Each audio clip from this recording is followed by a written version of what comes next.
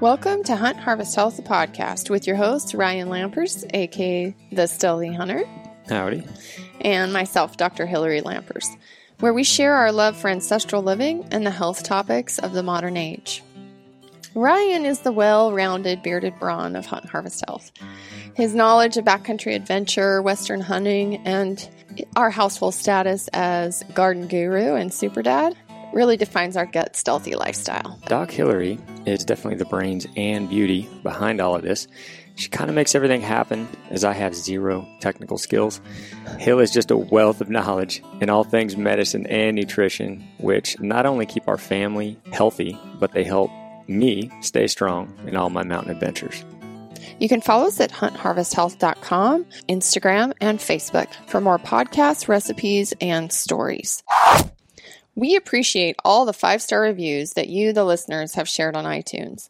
Myself and Stealthy Hunter will be enjoying and selecting a review for each podcast. If we read your review on the air, please email us at lampers@stealthyhunter.com to get your official Hunt Harvest Health t-shirt or tank. All right, today's review comes from Ryan. Okay, so today's review is from Esigley _itsm, ESEIGLEY _ITSM. Esigley. Incredible podcast. I first subscribed to get an insider scoop on bow hunting, but since have learned so much about how to take care of arguably your number one variable on a hunt, which is your own body. The way Ryan and Doc Hillary come across is not only insightful, but inspirational as well. If you're reading this, go ahead and do yourself a favor and give it a listen. You will be glad you did. Great work, Ryan and Hillary. Blessings to you. Cool. Well, Esigley, do yourself a favor and email us at lampers@stealthyhunter.com to get your stealthy swag. All right, let's do this.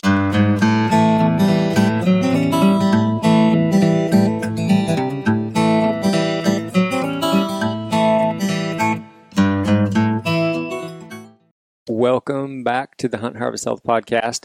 So today's podcast, I sat down with the fellas from this year's 2017 Idaho wilderness hunt that we went on.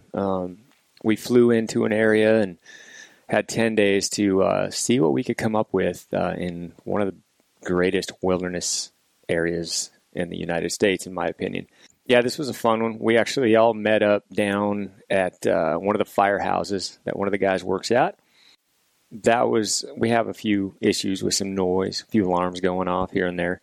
And also, the sound on this is probably not going to be very good, simply because we sat around and talked into a microphone.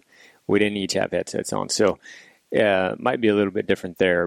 No, fun podcast, just telling the stories, how we went about that hunt and what happened on the hunt, and, hearing about each guy's story on how he killed the buck that they killed. And, we had everybody tagged out there. Like I said, there were 6 of us. We all got our deer, and then we got an elk as well. One of the guys had an elk tag. So just a fun conversation talking about a hunt.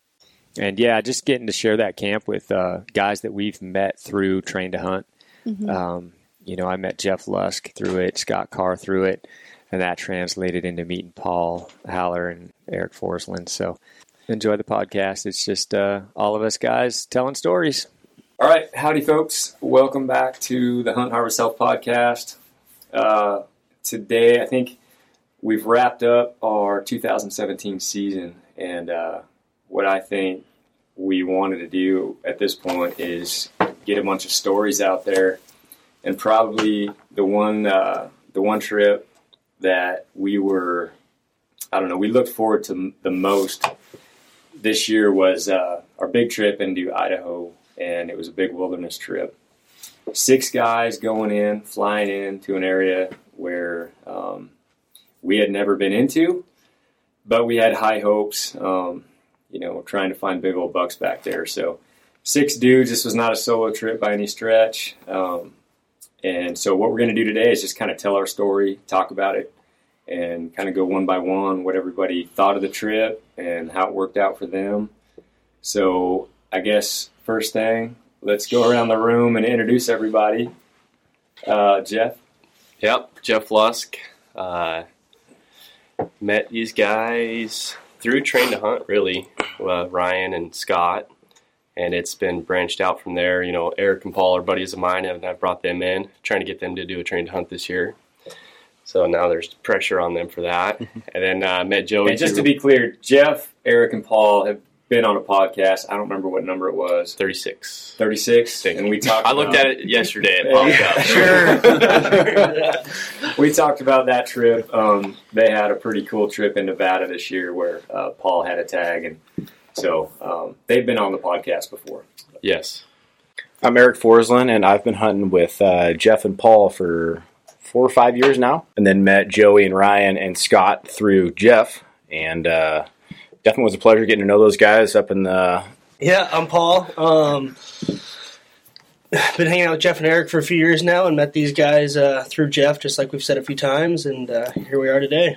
The Scott Carr. Oh, boy.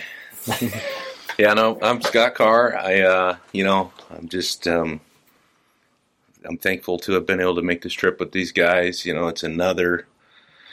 I don't know what you want to call it, blessing, I guess, because of doing Train to Hunt and the life changes that I think that has afforded me, and the fellowship, meeting so many good people, Ryan and Jeff. Of course, I know them through Train to Hunt, and getting to meet Haller and Forsland here and Joey. And it's just been, just every time I turn around, the new opportunities that have come because of social media and Train to Hunt, and it's just awesome. So I'm just happy to be here and thankful.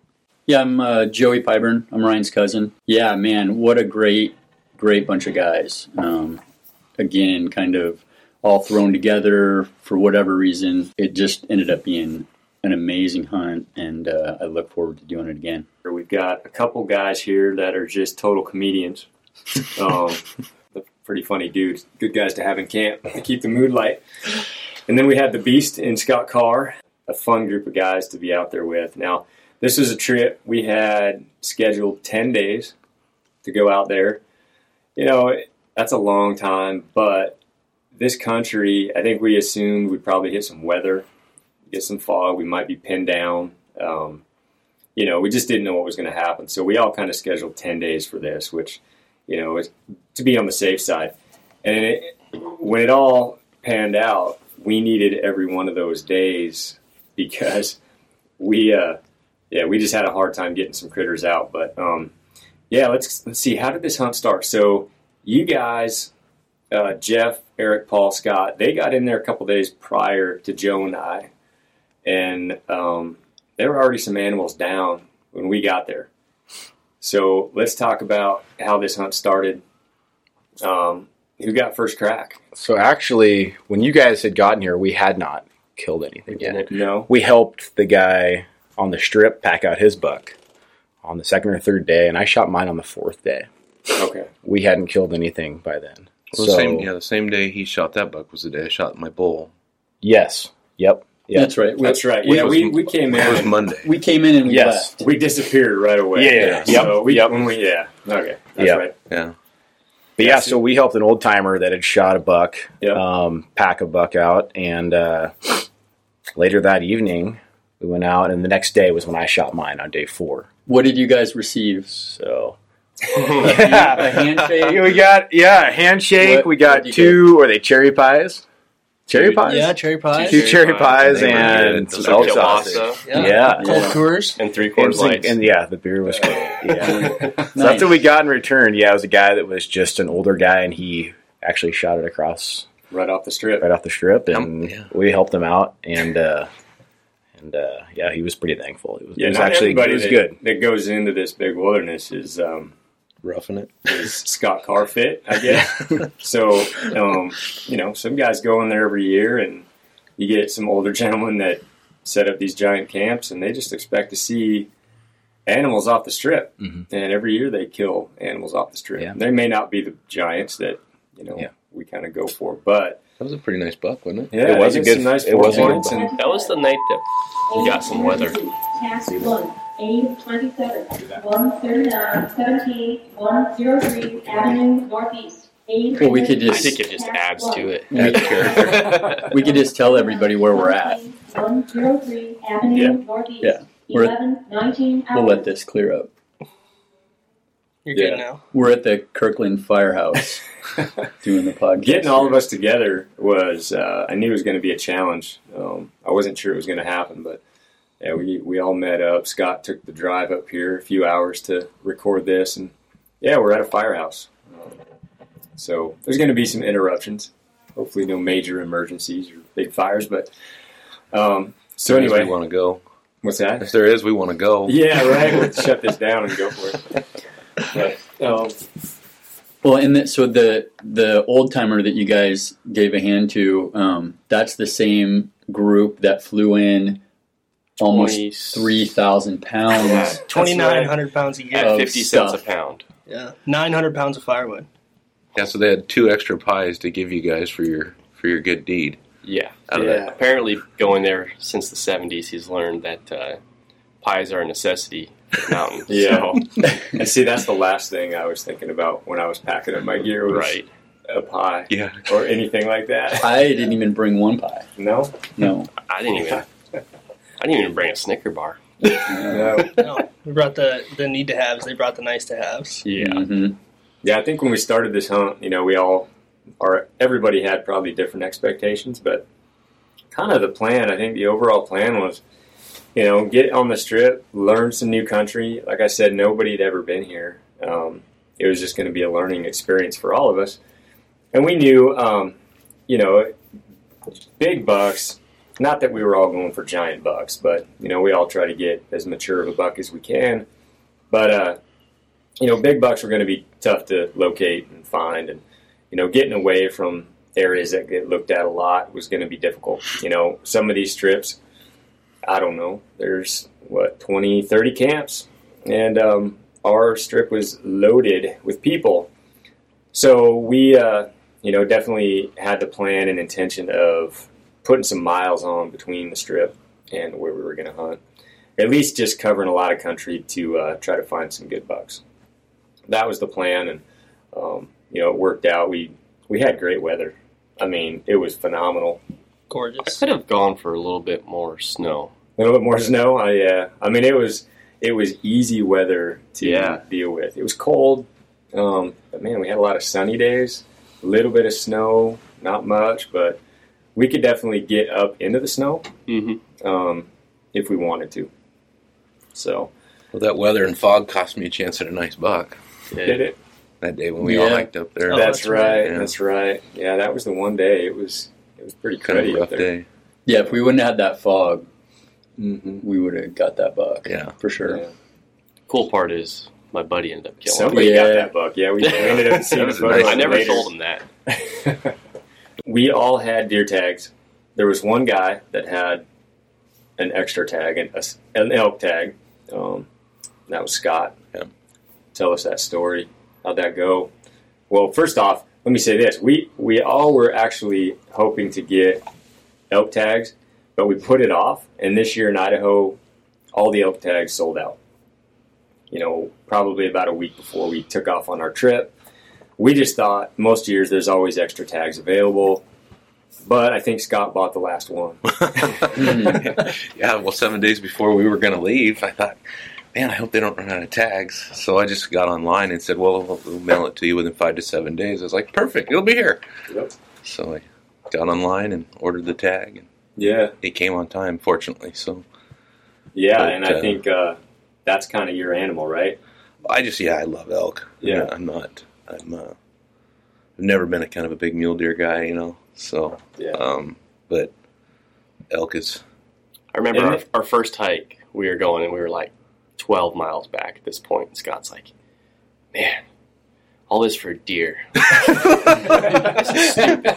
He's like, 80 pounds of meat. I just want to find an elk. Yeah. Well, yeah. It's not really known for a ton of elk. There's pretty decent numbers, but there was enough to hunt for sure. And you found one. Yeah. Well, thanks to, Paul and Eric, they spotted that herd that had my bull in it and You came running back to camp. Yeah. I was kind of dragging my feet that morning and said, "Get your butt in gear. There's elk up the drainage here." Yeah. So, now, is it going to be any bull for you? Like any bull you saw? well, day one There was it some was talk of this. day one it was monster or nothing. Uh-huh. Day 4 it was like, it's got horns. I'm going to go shoot it. So, Yeah, how it goes. Yeah. but it was kind of. I didn't want to shoot something and then get everybody burned out packing out my elk. I mean, so I was perfectly content with go out, shoot it, pack it, do it myself, and let you guys do your thing. So at that point, my standards had maybe come down a little bit, and I was willing to shoot a nice 5-point bull, that's for sure. Sure.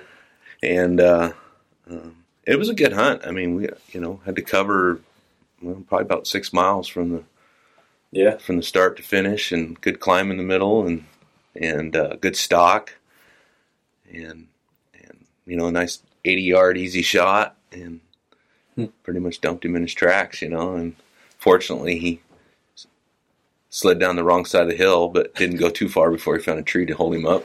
Yeah. So we went to work. I packed a couple loads out, and then Jeff and Paul and Eric helped with the front shoulders and the head, so that helped.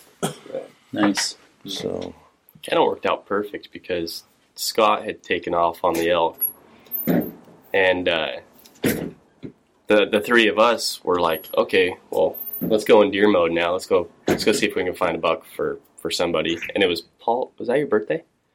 It was. Yeah. It was your birthday. It was the birthday and it was buck. supposed to be Paul's birthday buck. Yep. And we get on this group of deer, and we're looking at a couple smaller 4 points, and we're like, yeah, no. And then Eric sees just an old, big-bodied, giant, heavy 2-point. And Paul's birthday was non-existent. And he was up the hill. I mean, he was like Usain Bolt, did a 100-meter dash in like 10 seconds, got to the top of the hill, throwing his gun down, and I'm looking at Paul like, sorry, bud. At that point, I knew it was. I was just like, "Oh, Eric's doing this thing. Let him go. He's having fun." So, Yep. And he was really excited about that buck. So Yeah, that was a buck that he wanted to kill. So Scott was on a stalk. Eric's setting up on a deer, and then we couldn't find him. And I'll let Eric tell the rest of that, but it worked out perfect in that sense of letting Scott go solo his elk, and yeah, we kind of went and chased bucks ourselves. I was a couple miles away, and I heard you guys shoot. I didn't know it was you, but I was like, oh, somebody got something over there. Mm-hmm. Yeah, this, never being there before, we didn't really know what to expect. But I think after the first day or second day, we were all kind of talking. And Joe and I, that first evening, we showed up. We just kind of went around, around the strip. And, man, we saw a lot of bucks. Yeah, we saw 20 bucks. 20 bucks and like 65 does or something like that. Crazy. It was a lot of deer. And that's not something that we're accustomed to seeing, those kinds of numbers in Washington or even Montana or anywhere really. So it was a lot of numbers, but a lot of smaller bucks, young bucks. We weren't seeing a whole lot of the older age class. But, in that country, we were kind of there early part of November. And so it wasn't like the rut was crazy, full on, going hardcore. It still had some time, and for those bigger bucks to migrate down. And we kind of realized right away we're going to have to put a few miles on. We're going to have to probably get up and get to the top end of where that snow line is, and where it gets a little bit too deep, where those bucks are not. They're not going to come down too quickly when there's still a few does up top to breed. So that was kind of our right away. We kind of figured out we're gonna have to get some elevation, get some miles on between us and the strip, and go for it, and go try to find something that we were wanting to put our tag on. Yeah, and when you see that many bucks, on kind of down lower like that, it's pretty exciting to think about what you're going to find once you get back in there, just pretty crazy much. big country. there was a buck on the airstrip. I think when we landed. Yeah. Yeah, pretty much everywhere you threw your glass up, you were seeing a doe or two or a small buck. But definitely, maturity-wise, there was a lot of smaller, immature bucks down low that pretty much just crawl out of your base camp, your wall tent, and look up on the hill and find some smaller bucks. That was younger tough. bucks. That was tough for me because you could see 20 bucks, and you'd see a couple that were decent, 3-4-year-old deer, good 4 points, and not killing a lot of deer. It's like, yeah, that's the biggest buck I'd ever kill, right there. Yeah. And then you're like, well, the snow up there is 2 feet deep. Are they gonna be there? I don't know. Do you huff it the 7 miles to figure it out, and then just to realize all the deer are actually right there? You're just not finding the big one. So it was kind of cool once we finally got to venture out to the higher country where there was a lot of snow to learn that, hey, deer do live in 2 feet of snow. Yeah. Oh, yeah. Very easily. Yeah, they're going to hold up high. Yeah. Yep. Yeah, and that's one thing about that strip, hunting off a strip like that is you could have, you could wake up one morning and there could be a big buck just, 3 or 4 miles up there. Doesn't mean they're not going to be there. They're going to be there eventually. They're going to move in there. Yeah, that's where the does are. That's where those big bucks. They'll get down there and breed all those does at a certain point. But those bigger bucks, they sure seem to take their sweet time getting down into that lower country where the snow's not as deep. So they'll breed those upper does, those stragglers that are, they're hanging out up there with a foot and a half of snow. You wouldn't think they'd be up there because there's not a lot of feed. It's not like there's grass. It's all snow. But surprisingly enough, you still find a pretty decent amount of critters up there at a certain level. Seemed like they were more quality critters too. Might not be as many, but you might see 3 bucks. They're all good bucks. Yeah. Versus 20 bucks that are all a year to 4. Right. Yeah, those older bucks are just not going to come down, as easily as those small bucks. It takes a lot. It takes a lot of snow, and they got to smell some hot does. Yeah, for sure. So Eric shot his buck. Yep. Who was up next? Scott shot a bull. Scott shot his bull. We talked about it, and then it was Paul. Was it me then? Yeah. Yeah. I'm trying to remember. Did Eric get his buck after I got the bull? The next day? When I was going back for the second load of meat. I think. Was. Oh yeah, you shot your because bull. we were going to help you, My and we bull. got sidetracked. Yeah. That's right. Yeah, because we packed Eric's buck back to camp, Mm-hmm. and then came I up was and coming out passed with my you. second load of meat when You were you guys coming came off up with to. You mean you didn't one trip that bull out of there, Scott? No. That's disappointing. It's steep, rugged. Had it not been so steep, he probably would I have. would have tried heavier loads, and it would have been done in 2 trips at least. But Tell you what, when the you're first- using your trekking poles to go downhill with no load, Yeah. you start talking 140-pound loads. It gets dangerous. Yeah. Yeah, that's Yeah, one thing about that country is it's some of the roughest, steepest stuff I've ever been in. It's just not easy to move around. No. Yeah, a little bit of the snow and the slipping and sliding, and thank goodness you guys told me to bring those micro spikes because they were a lifesaver. Yeah, I'm glad I said something. Yeah, and then you didn't bring them. Yeah, those helped a lot. They were awesome. Yeah. Mine are in the truck. Yeah. Yeah, we just kind of throw those in our pack on every hunt now, even early season, in the rain. Yeah, the mud. Yeah, mud, nighttime hiking when everything's frozen on the trail, that all helps. Slippery grass, even during bear season. I think you used them a lot, Joe. Yeah. Hunting bears up in the berry fields, all that brush is aimed downhill and it gets slick and wet. And those micro spikes are a game changer. Oh man, they're amazing. I mean, the first year I had them, I hunted the same bear country the year before, and I shot a bear, and I had to get on my butt and just scooch my way like hundreds of yards down the hill. I couldn't stand up. And with those micro spikes on, you can just walk down the hill like nothing. Just walk down like you normally would. Yeah. Yeah, this trip we lived in those spikes. We destroyed them. They rarely came off our feet. I finally. I think we're somewhere destroyed 'em. paracorded, weren't they? Yeah, Ryan fixed them for me.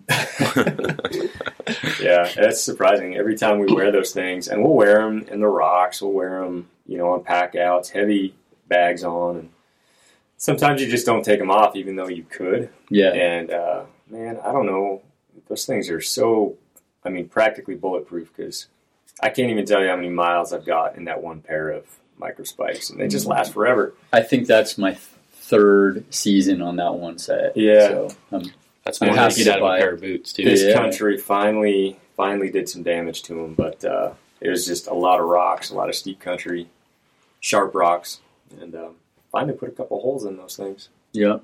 Some gear was broken on this trip. Yeah, gnarly country for sure. So Thankfully, it was just gear. Yeah. yeah, no You can buy bones new broken. gear. Yeah. I think there's a few holes in some sleeping bags too, wasn't there? Yeah. One or two at least. Yeah. That sawtooth, the stove gets a little warm. And sleeping bags, if you kind of set it up to dry and you just kind of flip it back over where you're sleeping, and it just barely nicks that stove. Mm-hmm. And it's down feathers, just like that. Snow. Were you able to fix that? Like, Just duct did taped it. Yeah. Yeah, I'm going to get some better. The tenacious tape would be Yeah, better. the better To tape have a that I roll of can that in heat your up on pocket. there. Yeah. Slowly and let it hold. So Yeah, we this year we had a buddy offer up the sawtooth to let us borrow. both of us. Yeah, you guys too. Yeah, Gabriel.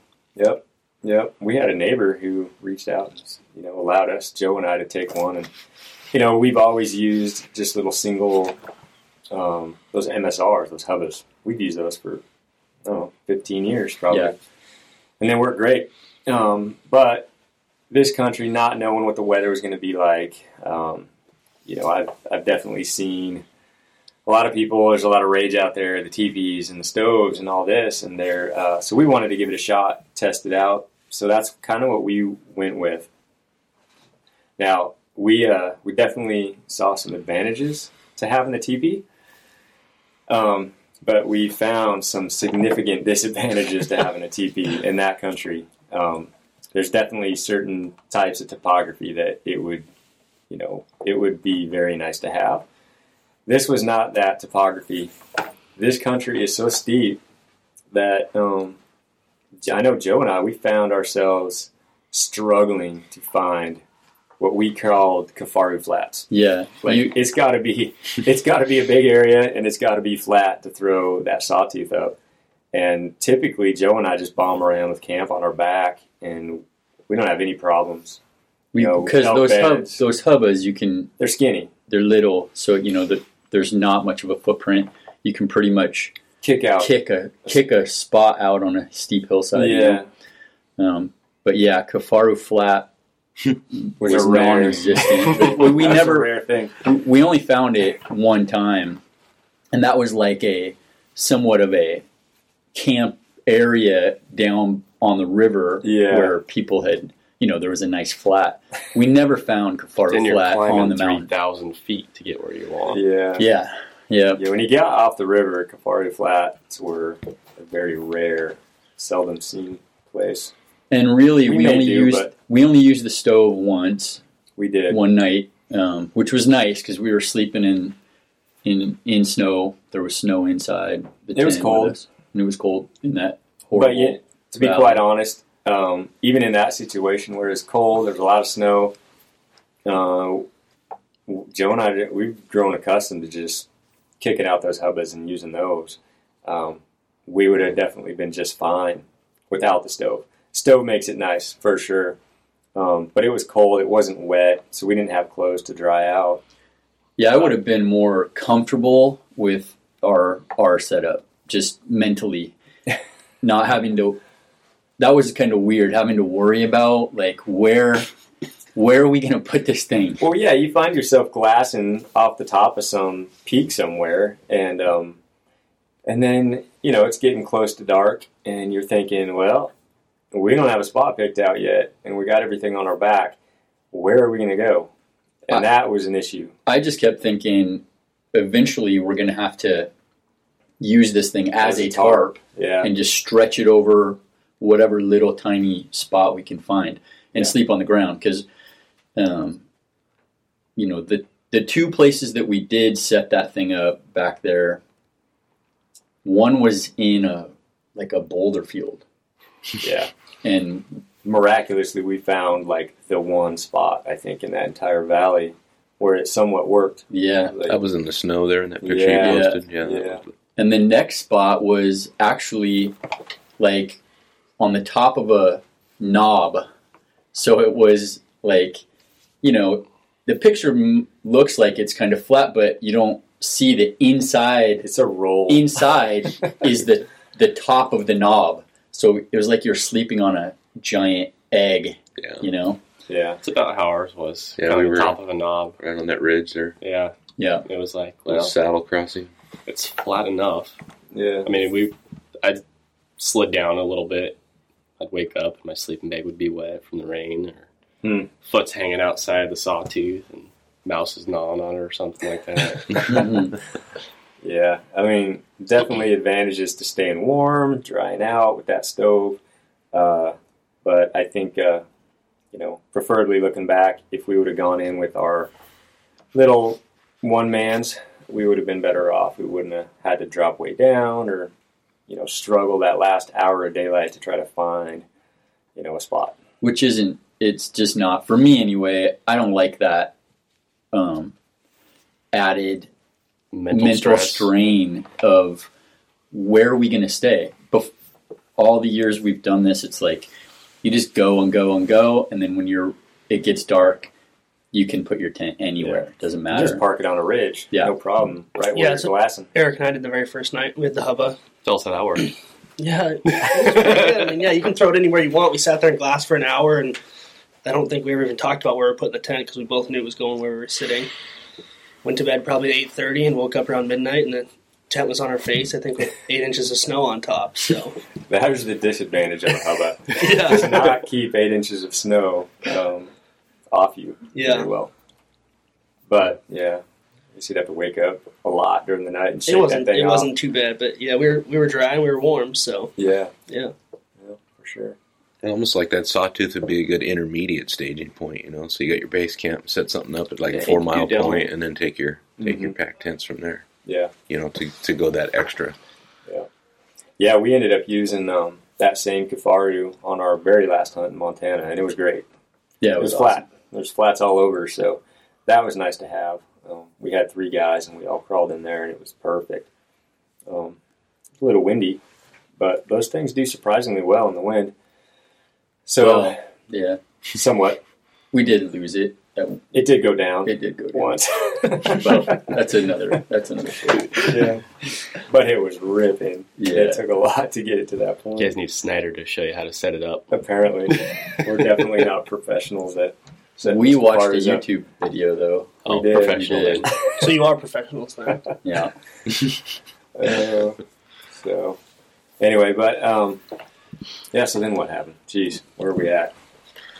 I think we're still back to, my so-called birthday buck, which I shot the day after, actually. But what was that, the day after? I think, yeah. Yeah, that was the day after. That was the evening, the day after we went up and hiked around all day, glassed a bunch of bucks. I think that was the biggest thing for, probably both Jeff and I was every buck we were seeing down low, even though they weren't big, were bigger bucks than we'd ever shot as far as muleys go. And so that was a good learning experience to learn how to not shoot and kind of just hold out and see if you can find the one you're looking for. And we spent the better part of that whole day and then ended up taking my buck on our way back down. We chased a 4-point first, right? Yeah, he went up over the hill. Yeah, went up over the hill, and every part of me wanted to go after him, but there was a buck in between. There was like 25 deer between Yeah. us, so it was like blow this basin out or see what's in it, Yeah, exactly. And we knew there was a decent buck sitting up there, and Eric decided to stay down low, and Jeff and I went up, but we kind of split up. You were up just kind of glassing. Yeah, I went off to the left because I thought he was going to try and backdoor us on some different does. Yeah. And I'm like, okay, if I see him come this way, I can at least get Paul's attention. Yeah. Drop back over, and so he doesn't circle around us and we lose him. Yeah, I went to the right, kind of hugged a rock band. I felt like I was bow hunting because we were so trying to go stealth mode, and because there were so many deer. So I probably closed 200 yards on him, got up there and realized that there was no way I was getting any closer. There were so many does and so many little bucks. And at that point, Jeff had come back around and looked at me, and I was like, I'm stuck. And so he's like, well, come back down. And so I went back down, met up with you, and worked all the way up around. We walked right through all those deer. I mean, we get to a point, we look back to our right. 80 yards right below us, there's 6 deer. Yeah. And they have no idea.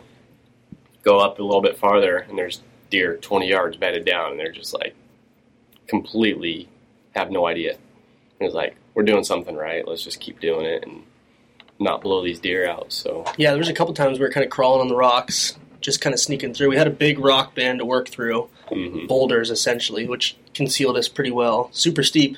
Yeah.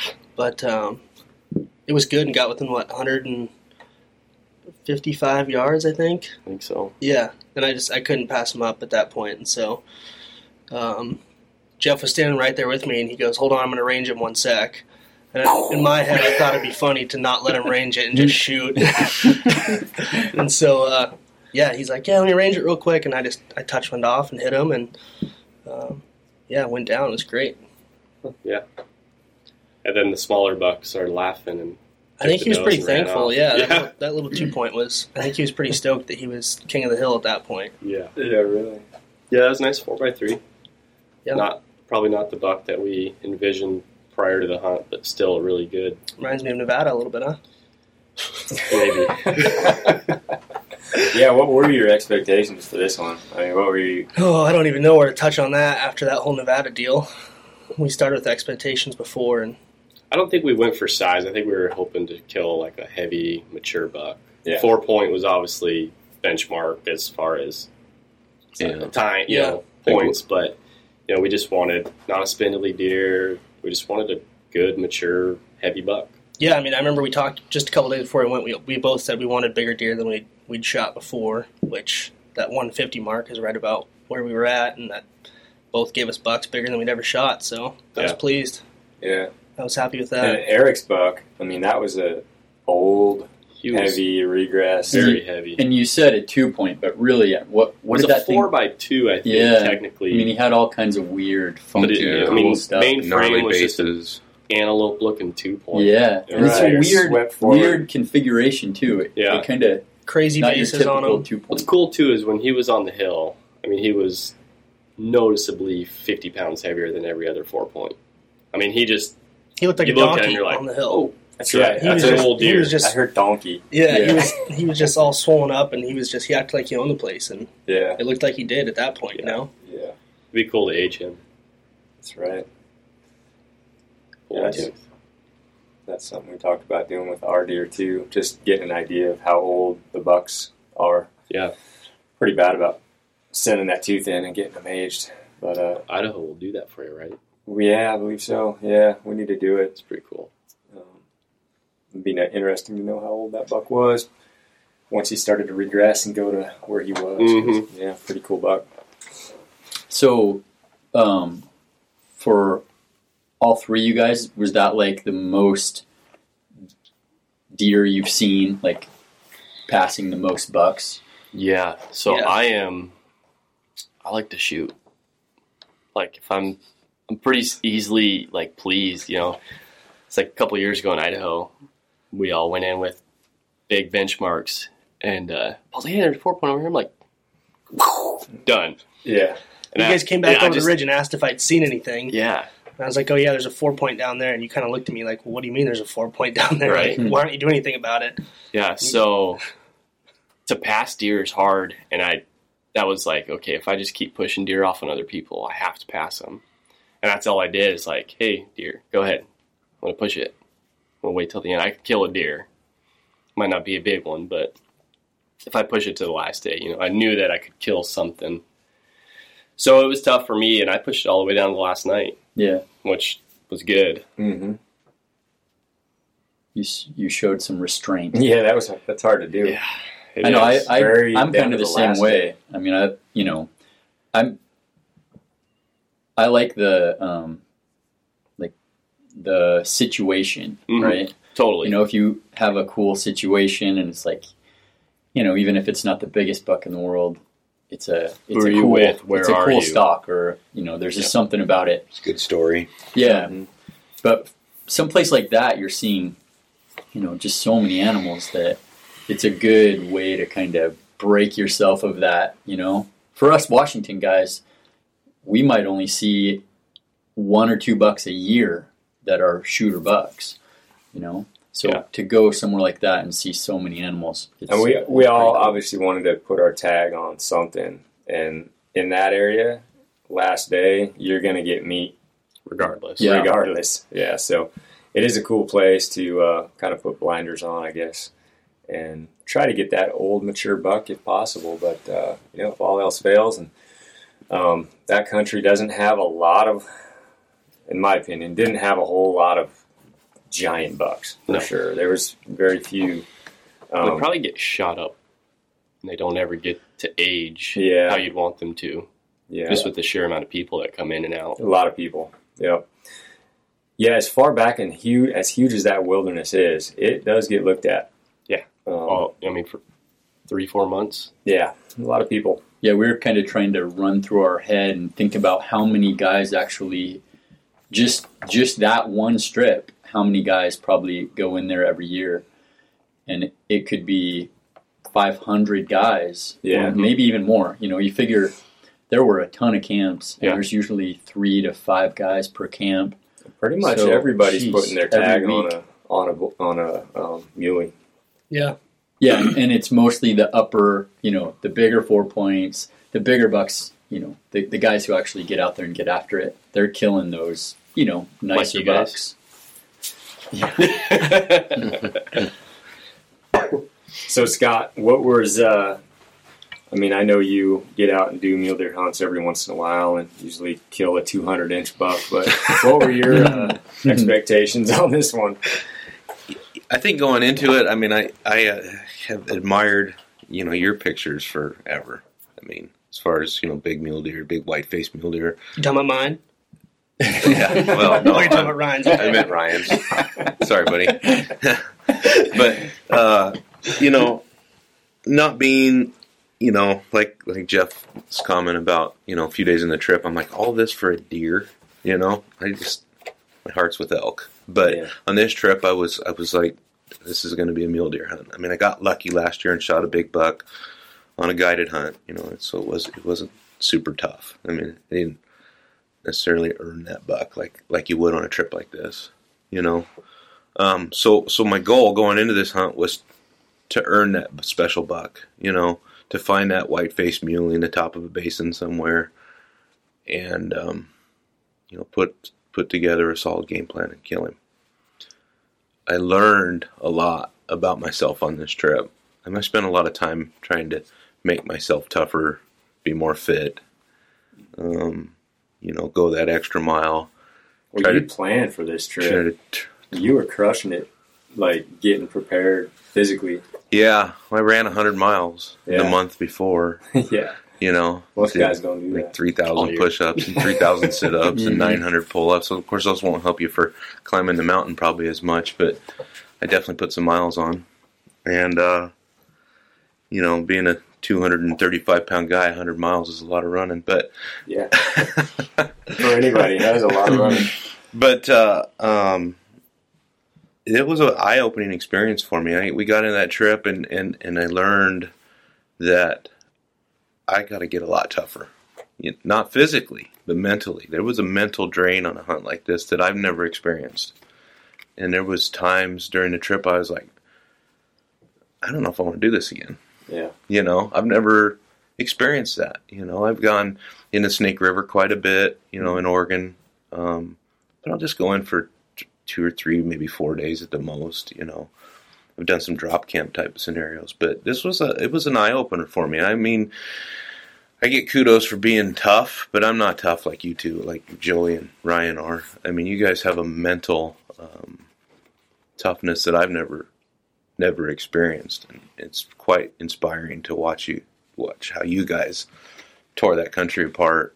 Went that extra mile, left camp on Sunday, and said, "We might be back Tuesday. Good luck, guys." And there was not an ounce of fear in your eyes, and the whole time I'm thinking, "Holy moly, what did I get into here?" So we got out there and we tried hard, but I learned a lot about. I'm gonna have to step up my game if I want to go kill big mule deer. That's for sure. It's not going to be done easy. just because you land on a remote strip in the middle of Idaho wilderness doesn't mean you're gonna get that. Yeah, I think that big dude. That mental toughness comes with experience of being put in those situations. Because I know, like, all of us start at some point. We're like, oh yeah, we're gonna be tough and do this, and then you get there and you're like, ugh, this is scary. But once you experience it time, 2 times, 3 times, and you're still alive, it's like, this is nothing. I mean, it's like, I'm sure you guys crave that. Yeah. I've started to, but still, it's like, there's a lot more levels to go. Yeah. And I think once you start, like, enjoying that pain. Yeah, it's almost an expectation that I think every hunt Joe and I go into now, we just expect it's going to suck. It's going to be harder than we probably hope it would be. And but I like that. I love it. I when it sucks the worst is kind of when it's the best. When you come out of a hunt that really sucks, you're feeling better than a hunt that went the other way. And everything worked out perfectly. You just don't have the same satisfaction that you do when you've gone through a ton of little trials and challenges and came out on top and stepped away from that hunt successful, sure, alive, and just all around you found success and you did it in a way that completely wiped you out and you got something out of it rewarding. Do you feel that, like, after that hunt, because it does suck sometimes when you're back there, but then I find, like, as soon as I'm home and I start thinking about it, it makes me want to do it again so much more, because it was hard or there was a challenge. Absolutely, and I feel like it's like kind of like I kind of want to redo. You know? I mean, what I learned, and I've now been able to take home and process. I'm like, it's okay. In the heat of the moment, or maybe in the last couple of days, I was ready to be done. But now I'm like, I'm ready for a redo. I want to take what I learned on this trip, what I picked up from you guys, what I learned from Jeff, everybody in the group, watching, learn more about the country, even just flying in and out of the country and seeing the terrain and getting a better view of things. It's like, I think I'm ready for I think round that, 2. like Jeff said, you experience things, and then that, sometimes you experience things you weren't expecting to, but once you do, then you know that you can do that, right? So it's like, well, you have to hike for 4 days and through crazy country, and it's hard and it's cold and it's rugged and it sucks. But when you're done, you're like, oh, well, I can do that. It's really not next that bad. year, maybe I can even push it harder and do more. And you just, once you've done it, it makes it easier. For sure. Yeah, I agree wholeheartedly on that. I think that hike that we did the one afternoon where we were going to help you guys, I know for a fact I did not both wanna of go. you guys didn't want to go. I was smoked, man. But when we were up there, you both were like, Why haven't we done this every day? this isn't even that bad. Yeah, I mean, what did it take exactly. us? A few hours? Yeah, Eric and I were both. And then to the top where we're going to camp, and then it's Yeah. like, hey, we're turning around. We're doing 7 miles back. Oh, that was the day we were looking for a buck for Scott. Yeah. Yeah. You and I were the two that weren't tagged out at that point. Yep. But just like that, being up there and it's 20 or 30 mile an hour winds. Yeah, that was a up fun to day, our- though. up to our knees. We all bombed up there, had 2 unfilled tags, Mhm. and got into, some pretty good snow. I mean, it was deep up there, and then the weather came in. We had a good buck. Scott was on a good buck, set up. I think we tried to get a little bit closer at a certain point, but that fog just kept rolling in and out, and that's kind of seems to be a reoccurring theme in the mountains is fog. Fog will kill you. Yeah. I mean, it's like the worst thing to You couldn't have. pick up a good range with the Couldn't rangefinder, range it. and then when you got the range, you got in your scope, and you couldn't pick the deer out. Yeah. It was a 500-yard poke. Yeah. Yeah. And when your rangefinder reads 13 yards, Yeah. something's Yeah. wrong. Yeah, for sure. Yeah, but now that was a good buck. It would have been great to get him, but the weather just kind of, beat us on that one. And Yeah. So we ended up going up higher, trying to get up to a point right on the top of that ridge. And yeah, man, that weather got ugly. I mean, we had all intentions of staying there, on the mountain, but hit a point where it was going to be a long night, cold, windy, and I think we all made the decision.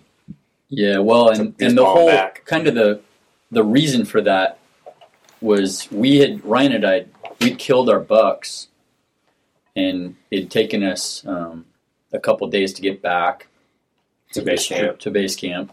And then when we got back there, our meat was still back where we'd killed our bucks, and these guys all said they were willing to go with us and to help us because it was we didn't really quite know yet how we were going to. It was in a pretty horrible location. Yeah, like we killed our bucks, took some meat off, and we didn't take a lot of meat out because we did not know how we were going to get out of there. Well, plus we had our whole camps on our backs. Yeah, we just thought, okay, we're going to take our time, we're going to hang our meat, and we're going to find out how the heck is it better to go down, up and over, back up to the top, and we just weren't really sure. So, we preferred to have a little bit lesser of a pack, when we weren't sure how exactly we were going to get out of there. We didn't want to load up 100-pound packs and then. So lo and behold, it took 2 days to get back to base camp, but that ended up being the best route out of there.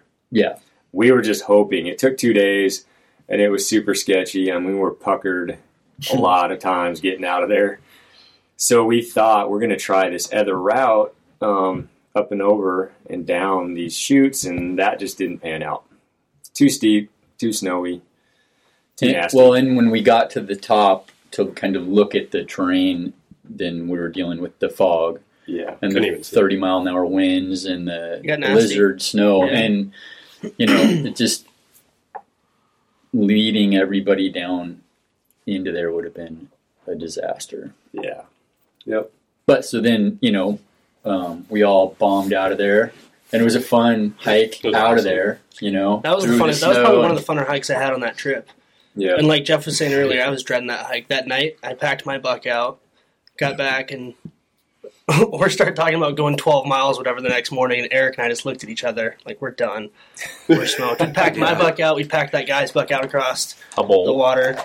Packed you guys Scott's had bull packed out. a lot of meat at that point. Mm-hmm. And Scott's bull was way up. Scott's bull was up high. And I don't know if it's just Scott or if it's Oregon, but Scott actually uses the metric system. 30 metric pound bags. Yeah, because Eric and I, when we met at the top of that ridge, Jeff went with Scott, passed the meat off, and then Eric and I are like, we'll go get the rest of your bull. And he's like, I think there's 2 bags up there. They're probably about 30 pounds. Well, each. Yeah, that's not the case. They're at least 45 to 50. And I got back, and I was like, Scott, so do you use the metric system? And he was a little confused, and he finally got it. But I was smoked after that. And so to know that I was going on the hardest hike of the trip after 3 good pack outs, I mean, I was hurt, and I didn't think I was going to enjoy it, and that was probably the best day I had.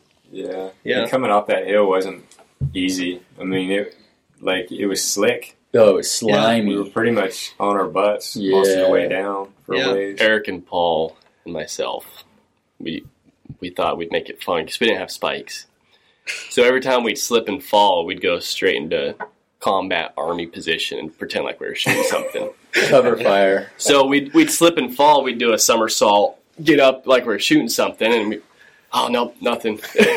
So it kind of became like, hey, we're wet, we're slipping, who cares? It just adds, we're not going to whine about it. Yeah, it's a little, just laughter. I mean, like he was saying, that's, I think, what I've experienced most when he was talking about like it being mentally tough and stuff like that. It's, you can put a little laughter in those situations. That's what I remember when I look back on the trip. I'm like, yeah, that hike sucked, but I laughed a lot more than anything else on that walk. Yeah. Yeah, I laughed because I didn't know what you guys were doing. I finally had to explain it because I saw you guys catch us a couple times. And I was like, these guys, do these guys think somebody's idiots. like coming up behind them or what? I kept catching myself in the back, and I'd slip and fall, and I'd jump up, and I'm like, never mind. Nobody's watching. Nobody's even watching. Yeah, it's not funny. I did it a couple times, and these guys looked at me. I'm like, they probably think we're like 12. Yeah. That was our day of the 5 Exos and a stone geezer. Yeah. 5 Exos and a stone geezer. That's right. Yeah, we saw a fair amount of bucks that day. Not that many, but a couple good ones. Yeah. I'd say considering the conditions, it was pretty good. Yeah. To pick through what we did with that fog and the snow. And yeah, Paul picked up a couple of pretty good bucks on that hillside up top. I don't know. Yeah. Oh, yeah. That While we were watching the buck that Scott was going after. So. A lot of elk up there, too. You know, on that top, that seemed to be where the elk were kind of living. Which is kind of crazy because you usually hear that elk kind of drop down early, right, for snow? Yeah, those elk up there clearly are not coming down there. And that snow's not deep enough to keep that. I think they like it up there, and that level of snow, it's kind of their comfort zone. Gotcha. I think they probably would have came down, but there's so many folks down there. Just probably not comfortable. A lot of those cows up there, probably older age class cows, they don't want to deal with all that down below. They just hang up there and shoot. They'll be up to their brisket before they get pushed down to that lower country, and especially the bulls. They're a lot stronger to paw through that snow and find feed. Yep. You know, I think that's what the deer, they just get to a point where they don't have the energy and mass to get through it. Mm-hmm. Yeah, for sure. We rolled in there on Saturday, did our little hike, saw some bucks. These guys all kind of rolled in, so it was cool to kind of meet up with everybody. But we pretty much had it in our head that we were going to spike out and go try to get deep in there somewhere, get away from the folks. And so we left Sunday morning early, and we had to cross some water and climb a long ways, and then dropped into another basin, went up the valley, climbed again, dropped down. That night we ended up staying in that rocky, messy, nasty, horrible valley. good spot for the Cafaro. Yeah, it was great. It was awesome. It was perfect. And then the next day, we spent most of the next day just picking our way through boulder fields, like snow-covered boulder fields. I've never been in a valley or in terrain like that where there's no dirt. It's just rocks, like rocks forever. And I busted a trekking pole in there. I don't know. It took us most of the day to kind of pick our way down and get to dirt. And then, so once we hit dirt, then we climbed up and got on this ridge. Everything's so steep, like just climbing up from that creek bottom. And now we're in like nice sandy yellow grass, but it is like straight up and down, you know? When you're, like where you killed your elk, you know, it's just straight up and down. But it was nice to finally be on dirt. I remember thinking, we're out of the rocks. Yeah, but still living in micro spikes. It's that steep. The whole way. Oh, yeah. So we got up to the top of that hill and kind of camped out on the ridge for, I don't know, an hour and a half or so. And, man, we just started seeing bucks. Bucks on our side, bucks on the other side. Right away, Ryan threw up his glasses and, we're looking across at this big hillside. There's, snow about at our level.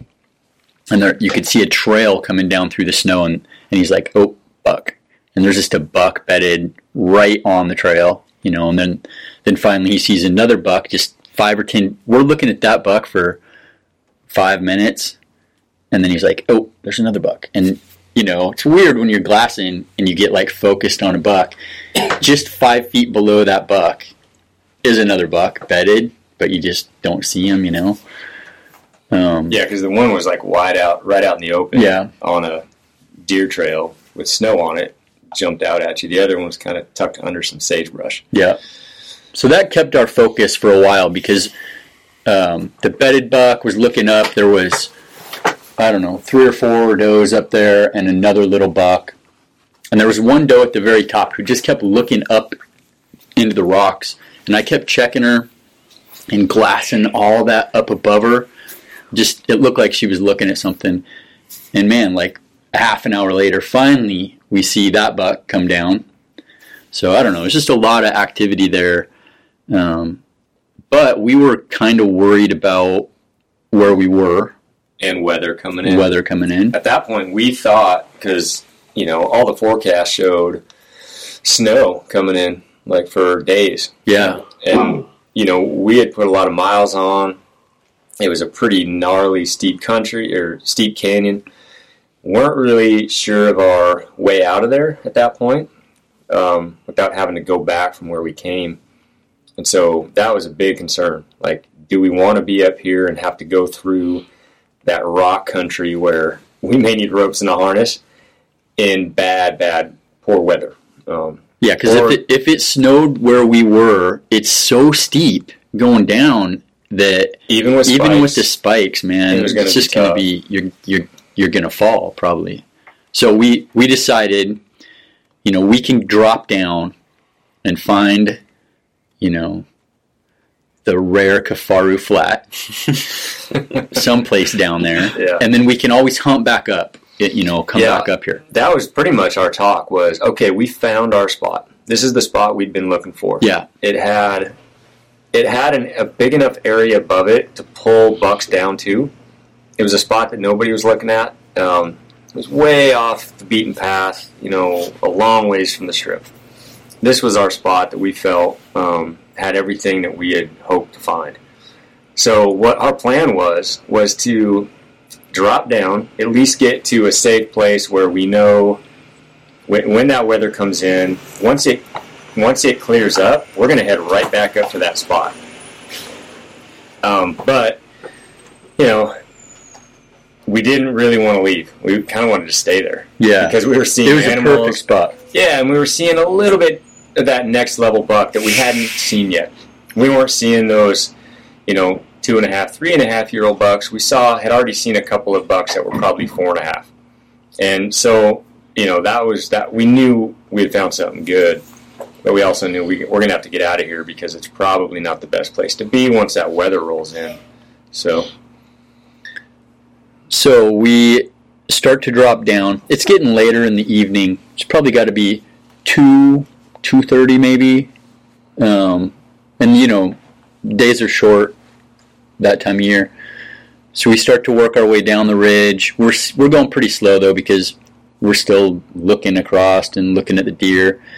And I think we maybe get a quarter of the way down, and I think Ryan spots a pretty good buck, like the best buck we've seen. Yeah. Big frame, 4x4. He's got a couple does, and he's kind of in the direction we're headed. So we just keep picking our way along, and we're watching him. Still, a good buck, but still not a buck we're willing to go after. Especially when you find a spot like that, you're like, we got days, man. We wanted to put a lot of time and effort into that spot. Let's watch. This is only it had potential second or third day in the hunt for you guys. Yeah. Also. Yeah. So this is day 2 away from the strip. So we get down to the bottom. We cross over a little drainage, and that buck is now, we're on his side, and we're kind of working towards him. He's in our way, so we've kind of decided, well, we're gonna have to blow him out of here because we're running out of daylight. We got to get down. Long ways to go. Yeah. So, but the way the hillside is, there's like a little bit of a ridge between us and kind of the bowl he's in, and Ryan's in the front, and as he pops up over the ridge, he can see into the bowl. And that buck had been looking down. And that's always a sign that they're looking at something. But we figured that maybe there's a small buck in there or some does that we can't see. But as soon as Ryan pokes his head up, he throws his glasses up and he ducks down and turns and looks at me and goes, I haven't seen what's there yet. And Ryan's usually like very slow about deciding to shoot an animal, He doesn't just decide to do it right away, but he ducks down and looks at me and goes, I'm going to shoot this one, and I haven't even seen it. So I kind of, raise up on my toes, and I can see over, and I look with my binoculars, and There's just a stud, just a bruiser. Feeding. And he's just feeding at like 60 yards away from us. And that buck is above him. He's just got us pegged, man. He's ready to blow out of there at any time. So Ryan drops his pack, gets his rifle off, slides up on some rocks, and I'm able to actually get the whole thing on film because I'm right behind him. And Ryan slides up. The buck kind of clears. He fed up behind a tree. He clears it, and as soon as he clears it, Ryan shoots. And perfect shot, it's 60 yards. Could have shot it with a bow. And the buck, because of the way the hill is, the sound bounces around. We're in this steep canyon. He has no idea where the shot comes from. The buck runs straight at us. I mean, I'm just standing there in the open. Ryan's still prone, like following the buck as he's coming towards, in case he has to make another shot. But you can see there's like, air and blood steam blasting out of one side. I mean, he's just the death run. And he runs right towards us. And I'm just standing there filming the whole thing. And Ryan's laying there. And the buck comes within, it's like 10 yards. Yeah, probably 10 yards. Yeah. I mean, he never sees we're there. He's headed right for this little swale we're in, but as he has to start to go up, to run up through that swale, he can't. He has no air. And he turns and goes down right there, like in the frame. Ryan's laying there, the buck goes down. And then, Ryan gets up and he's like, holy cow, did that just happen? And, the buck, it's so steep, the buck ends up rolling down the hill away. At that point, it's Boulder Field, so we're just praying that he doesn't bust his antlers up. Break himself up real bad. But he rolled, I don't know, probably rolled down like 30 yards. Yeah. Is all. Yep. Luckily. Yeah. And so then we're both, just like excited about the whole thing and kind of talking about it quietly. And I'm still filming with the camera, and in the video, I kind of have it on Ryan and myself, and you just see Ryan like look across the hill, and then he just points and goes, "There's a buck." And you guys hadn't seen that buck yet. No, this is like the hill that we had come down. The ridge we came down is so steep that when we're coming down up here, we couldn't see down here. Those deer were on that hillside the whole time. They were on that ridge, just below us. Rock cliffs. Yeah. And they were below one of those rock cliffs. So now we're on the opposite side and, hadn't really even looked back that direction yet. We were so focused on what we were doing on this side. So I get him in the video. You see him like, wow, he's got a smile on his face. And then he's like serious face. There's a buck. And so then I should have handed him the camera. But I just turned it off and put it down, and we both go to our glasses, and then it's a good buck. Immediately, you could tell it was a mature buck. He was a next level buck. He was heavy. First, we were like, looks like he's got a sticker. Well, he had 2 stickers. Yeah. Just a good buck, and man, you just don't know if you're going to see another buck like that. So Ryan was like, "Get your rifle," and my pack is back there with my rifle still strapped on it with my Solo Hunter cover on it, and his rifle's right there. And I've been using his rifle all season for my other hunts. So I was just like, just give me that. And I slide up prone on a rock. A lot longer shot. It's like 250 yards, pretty long shot for me. And but it was just kind of like standing up there broadside, a bunch of does. And so I touch one off, and he goes down. So then we have two bucks down, And again, it was so dang steep over 5 there. minutes. Yeah, 2 bucks down within, was it even 5 minutes? No, it just happened maybe so fast. 2.5 minutes. And your buck dropped, and then he started to roll. I watched it through my glass, and he started to roll, and man, my biggest fear was he was going to keep rolling. I don't know how he didn't keep rolling. Well, his head ended up underneath his body, and his horns just kind of created a like an anchor. And when we got up to him, his head was totally tucked under, dug into the ground. Otherwise, I mean, he would have just went all the way to the bottom. He went off a couple cliffs that it wouldn't have been pretty. No, it would have been a mess. Would have had some bruised up meat at that point. But so then it was awesome. It was like, wow, that's it. Like that's our Idaho hunt. Yeah. You know, we both got nice bucks. Ryan's buck's just a freak, just a stud. I mean, he's got that big. 30.5 wide. Yeah. 1.5, isn't he? He was over 30. I haven't put a tape to that thing yet. I just haven't. But yeah, he was over 30. Oh, look who's back. Did you just go save some lives? Oh, yeah, for sure. Fun times. Good call. Got out of a tree? No.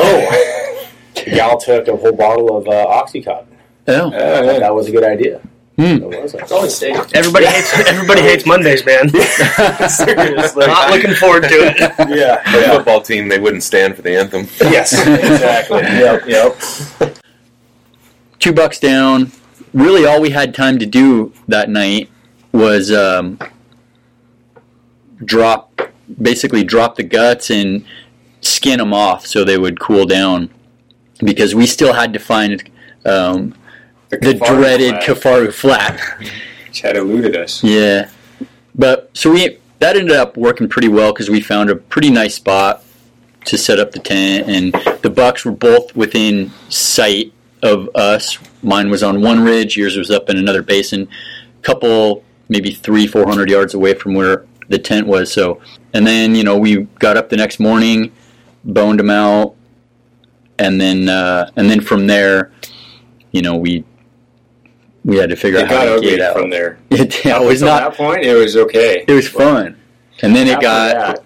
I'm not curious. Fun. On your buck, Ryan, was it with does? Was he solo? What had happened was, so I had been watching that one buck. I mean, he was a good buck. It was like 25-inch 4-point. He had a couple does that he was tailing. This is the buck up on the hill? Yeah, the buck up on the hill. And so when we got to that point, we kind of crested that little rock ridge. And I saw that buck. He was feeding, but he had all intentions of going up and stealing those does, and probably, that other buck wasn't going to mess with him. He was just going to probably blow him out of there. But what had happened was my buck had been probably on the other side of the hill where Joe's buck was. Yeah. And I'm guessing my buck probably put a whooping on. Oh, yeah. Whooping on him. Sent him packing. Yeah, he's got those narrower horns. Yeah. Poke him in the head. Yeah. He had those little narrow horns you could get right in there. Yeah, probably. But probably not. But no, my buck, there were so many does over on that hill. I think my buck had just been over there, lost interest, saw a couple other does on the other side, dropped down into that nasty little ravine, and was working his way up to those. Yeah, there's enough does. I mean, I guess if one group's not hot, they'll just move on and find one that is. Yeah, and just go over and put a whooping on, whatever buck has those does, and then. So, yeah, but it would have been fun to sit back and kind of watch how that all panned out, like what my buck would have done for that other buck. Who knows if it would have came to a scrap, but no, at 60 yards, that was perfect. That was I didn't awesome. want to let him get any farther out, but yeah, at that point, I wish I'd had my bow in my hand because it was a very easy shot. What would you have done if you would have shot Joe's buck first? That little thing? Well, that's a good question. Because he was probably the second biggest buck you guys saw. Yeah, he was. Killed on the strip in general. I mean, he was easily the second. Yeah, I don't think I could have let that buck go. No way. No, that was a heavy, mature buck. Really cool rack. Had the stickers out there. Just a super cool buck. There's no way I could have let that go. Yeah, those 1.5-inch kickers coming off his G3 in the exact same spot. It was really cool. I love that. Yeah, and that's, our intentions weren't, we weren't going in to set any records as far as giant bucks.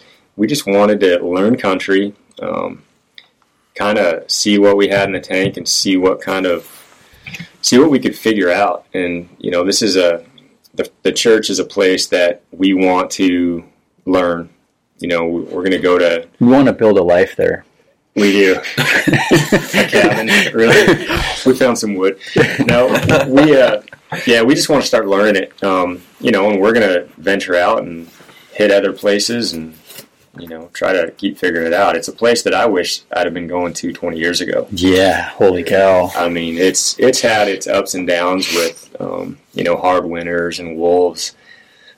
But, you know, even if you're not killing the biggest bucks, it's a place where you can learn country and really challenge yourself because it's got it all. I mean, it's got steeps, it's got everything a mule deer hunter could dreams of. I can't think of a better setting of where I'd want to kill a buck. No. You know, if there's one spot I had to kill one, it'd be in there. It's gorgeous. Yeah, for sure.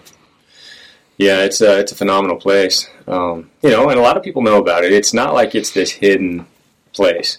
A lot of people go in there. It's a busy place, but still has opportunity. And yeah, like you said, Paul, the setting back there is awesome. Yeah. Well, it's not, you know, it's not like there's big giant bucks running all over the place. There's a lot of bucks, but I think you know, if guys think they're just going to fly in there and kill giant bucks off the strip, it's pretty rare. I'm sure it happens, but you know, I mean, it's like any hunting you're going to do. It's still tough, still hard work. Yeah, I mean, we spent a lot more time, you know, investigating, trying to get our way out of that canyon first off, and we never saw another buck of that caliber. No, or bucks of that caliber. It was a lot of smaller, younger bucks, but you know, good numbers anyway. But we just kind of like started. Just scratch the surface. Just scratch the surface. There's so much country back there, so we're looking forward to years to come. But that country, you definitely got to be in shape. And, you know, I think going into that country, and if you don't have a whole lot of experience, you're not real savvy with, I don't know, bushcraft or just being able to be, you know, navigate some tough country, you could really get yourself into a pickle. Yeah. Because you can get cliffed out real easily. We got ourselves into pickles. Lots of pickles. I mean, trying to get out of there was not fun. Looking back, obviously, yeah, now that we're out and safe, it's fun. But there's some times there where, you know, you just don't quite know how you're going to be able to move forward.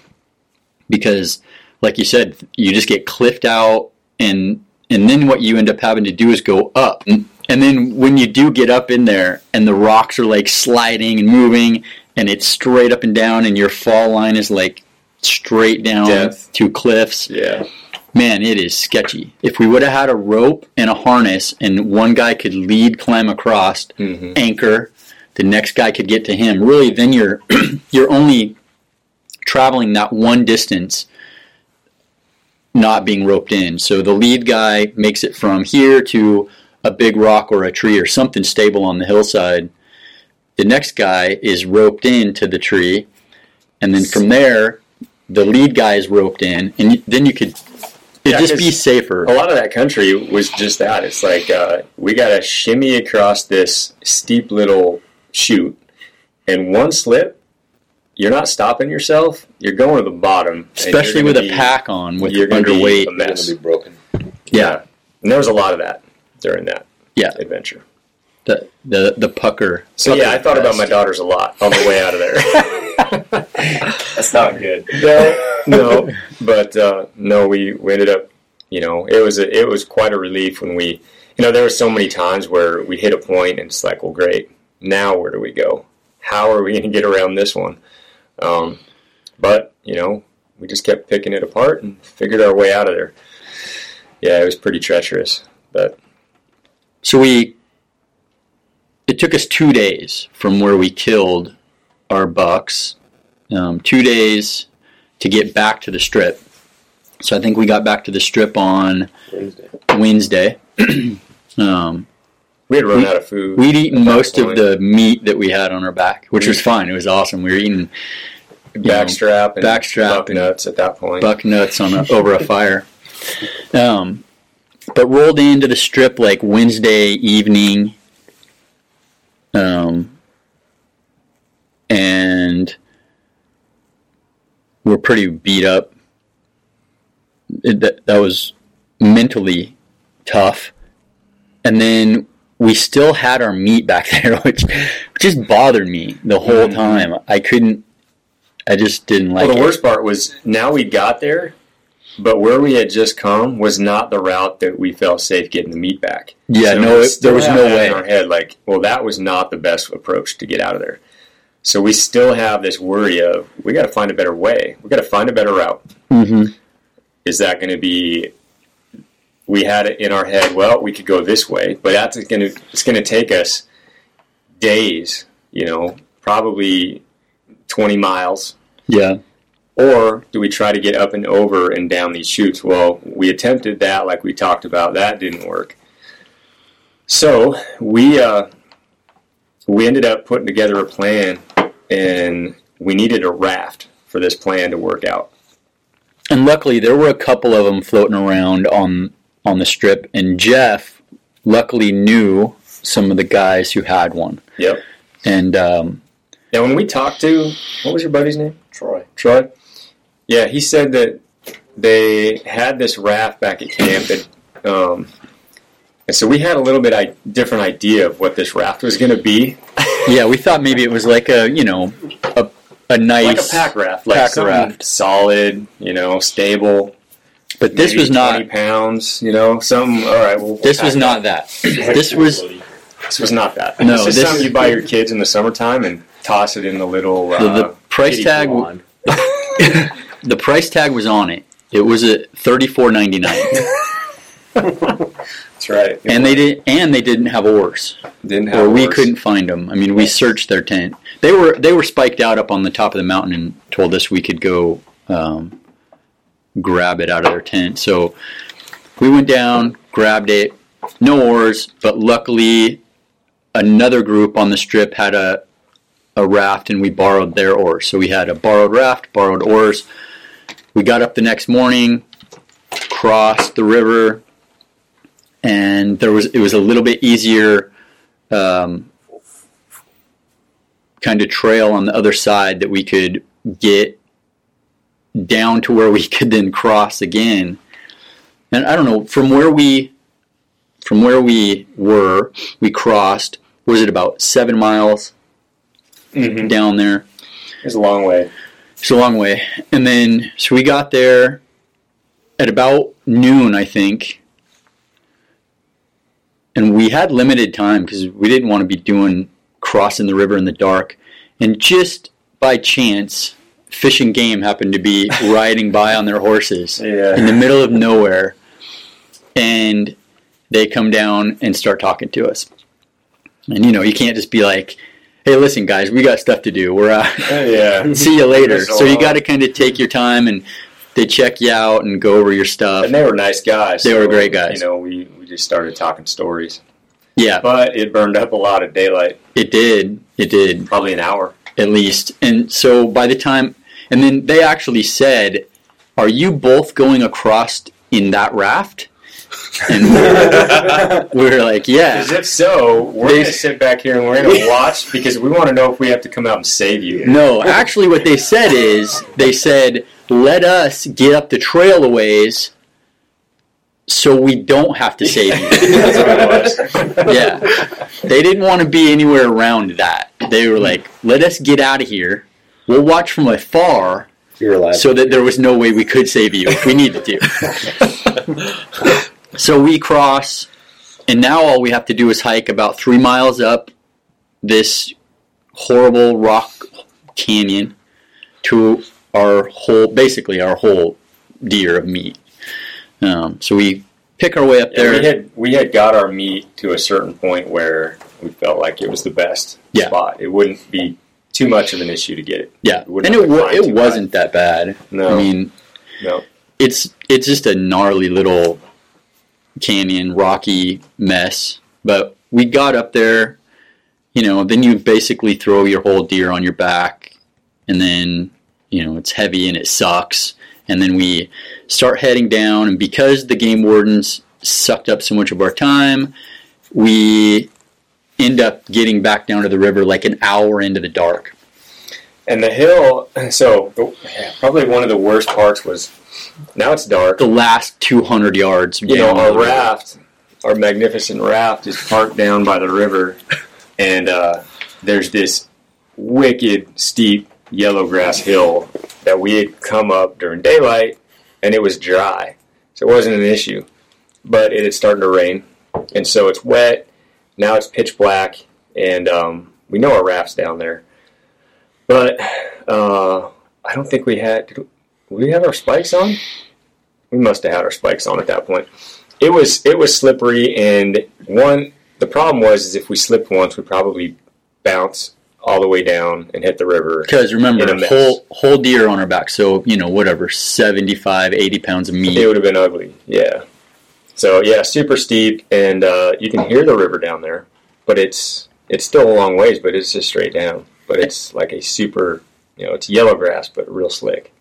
Yeah, that was scary. It just sucked because there was no other way. There's not like, let's hike over to the nice, easy way to get down. It's all just straight down. And when you hike up it, you don't really think about having to go back down it in the dark. So, and it was dark, and we actually overshot at one point. Mm-hmm. I went down the wrong way, thinking the raft was down there, so we had to hike back up. But we did. We finally pick our way down, and then you get down to like the rocks, and it's another one of those moments where you're just like, "Oh, holy cow, we made it this far." Now we got a huge. Now we got 4 bags of meat. Of getting our meat across and our bodies to the other side. And the oars didn't fit. No, the oars didn't go in the oar locks. So if that would have been the case, it would have been like one guy at a time shuttling meat. Yep. But it took 2 guys because the oars didn't fit in those oar locks. So we each had to like take a side, or one up front, style. One in the back, and row it and steer it. And what was the capacity of this Chinese-made? This is I don't know.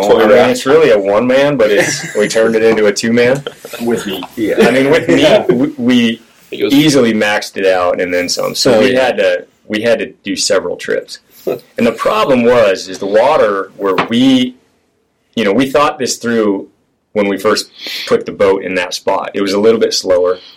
The problem was if you couldn't shoot straight across or even get a little bit up and angle your way across, if we had dropped down a little bit, it would have been fast water. Rapids. Who knows how far it would have taken us to get to the other side. So it took 2 of us, gritting our teeth and just rowing like mad. Well, luckily we had landed in kind of the back end of a tail out, and there was a big rock wall on the side of the river that our meat was on. The upside of the river. The upside. So we were able to use that rock wall once we got them loaded, and I got the meat between us, and I was the last one to get in the raft. Then Ryan could pull us up that rock wall, like, I don't know, a good 100 feet. Yeah. So that gave us another 100 feet of tail out. Without that... well, the problem was, now we're so worried. We know we're just screwed if we put a hole in this raft. So we had laid your dry bag out on the bottom so our boots didn't, like, tear a spot. Obviously no micro spikes or anything like that. But also, this rock face had, like, sharp rocks coming off of it. So if we would have just relaxed at any point and let ourselves kind of, bob into that rock wall, we probably would have punched a nice giant hole and sunk and been really wet. It was a total team effort because he had to kind of, like, fingernail claw his way up the rock wall, and I just kind of kept the raft at a distance from the rocks, and it just worked perfect. I mean, it couldn't have went any better. In the dark. It's dark. In the dark, yeah, that's the other thing. In the dark. And all because you promised. We promised people you borrowed the raft from. Yeah. To get it back. Yeah. Sticking to your word. We were worried that they might want that the next day. That Saturday, I think it was. So we talked about it. We wanted to make sure that we got it back. Because when when we asked if we could borrow it, we said, we'll have it back in 2 days, you know. And he was like, I don't think I can let you guys do that. You know, my cousin might want to use it. So we had to get it back within 24 hours. So anyway, so we don't want to pop it, you know. We carefully, it took us 6 trips back and forth across the river to get everything moved to the other side. Luckily, everything went smooth. We had a great landing spot on the other side where it was rocks on the other side, but there was a big rounded rock that we could kind of just, every time we landed on that rock, we pushed that raft right up against the soft, toss smooth, the game bags out, toss the meat out, and right back across. And we just knocked the whole thing out. I was the only one that ever got out of the raft just to get another game bag. And then when we got it all moved to the other side, all the meat, we had basic survival gear on the other side in bags that we left there. You know, emergency bivvy, sleeping bag, I think, yeah, sleeping bag, food, jet boil, I think, maybe. No, okay. Just basic stuff, but it still added up to some weight. So we have everything. We break the raft down, wrap that all up, and I was like, well, should we just throw a bag of meat in each and this gear and fly? You know, we have, at that point, it was pretty late. Aid 29. Aid emergency. Emergency. Aid 29. Again, we're in a firehouse. Yeah. 120 Street. Aid emergency. TAC 1. Aid 29. 11327 Northeast 120 Street. 12:44 hours.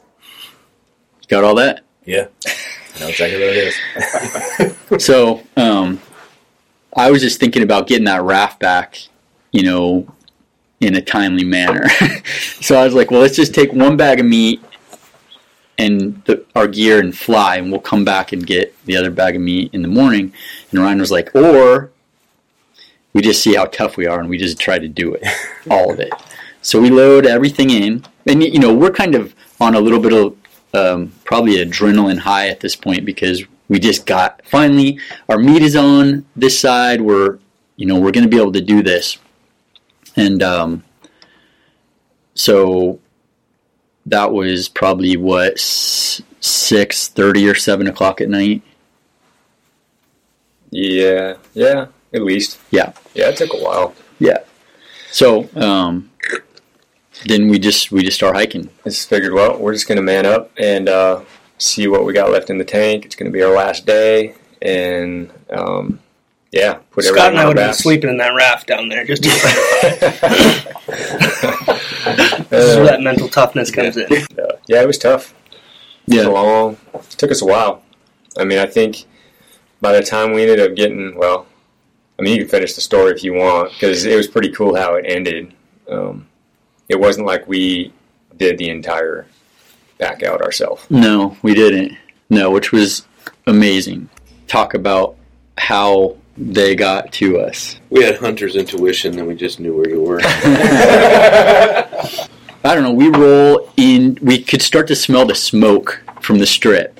So we knew we were getting close. And it was hard, man. You know, our packs were probably pushing, I don't know, had to be 100 pounds. Scott would say like 30 pounds. Yeah, Yeah, seriously. 40 pounds. Uphills, downhill. Yeah. And we roll into where we can finally see the strip at maybe midnight or so. Yeah. And these guys somehow wake up. Well, I think you guys had packed a buck off the mountain. 2 bucks off the mountain. Scott did his own, Yep.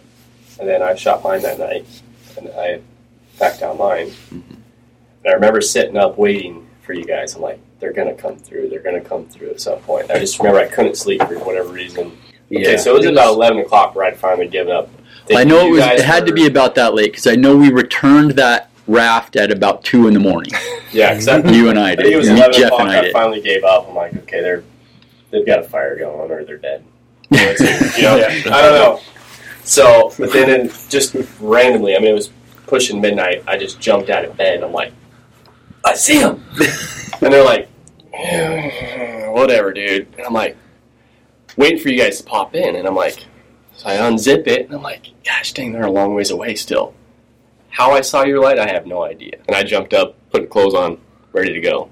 And we had about a mile and a half left to go. I think all 4 of you guys started bebopping down. I saw somebody running. Was that Jeff? Both of you guys were running. Jeff and Scott were running.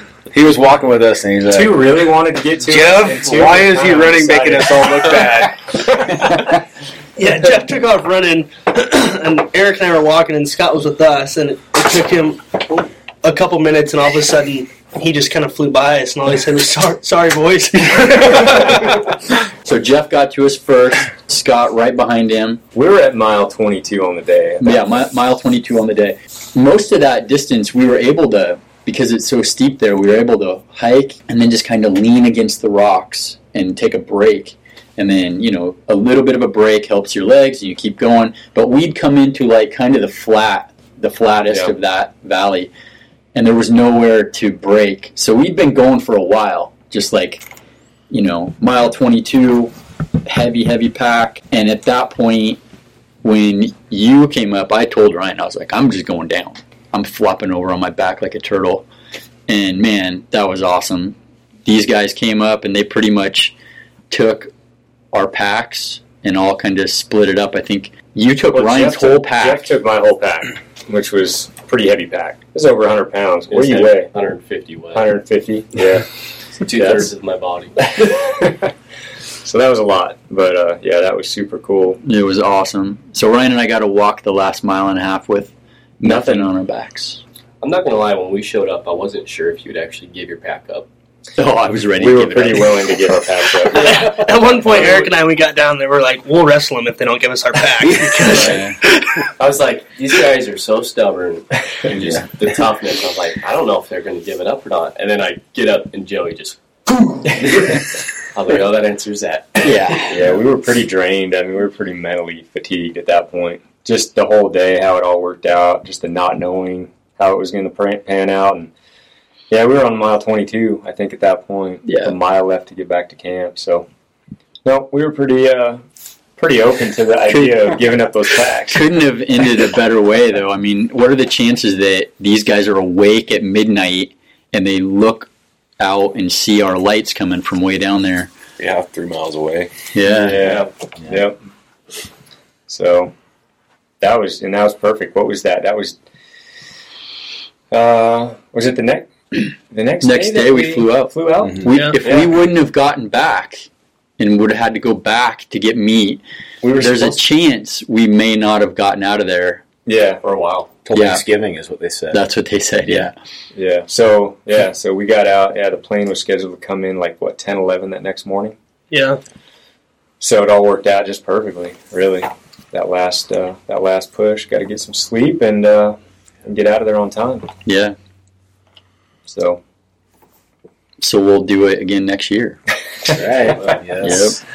Now that we know the country a little bit better, we know a little bit more of what to expect, and we know what kind of raft to buy next time. We're all taking water wings in. Yeah. Yeah. Now we'll be a lot more prepared for all those little things that we just didn't know about. So yeah, overall it was the highlight of my year.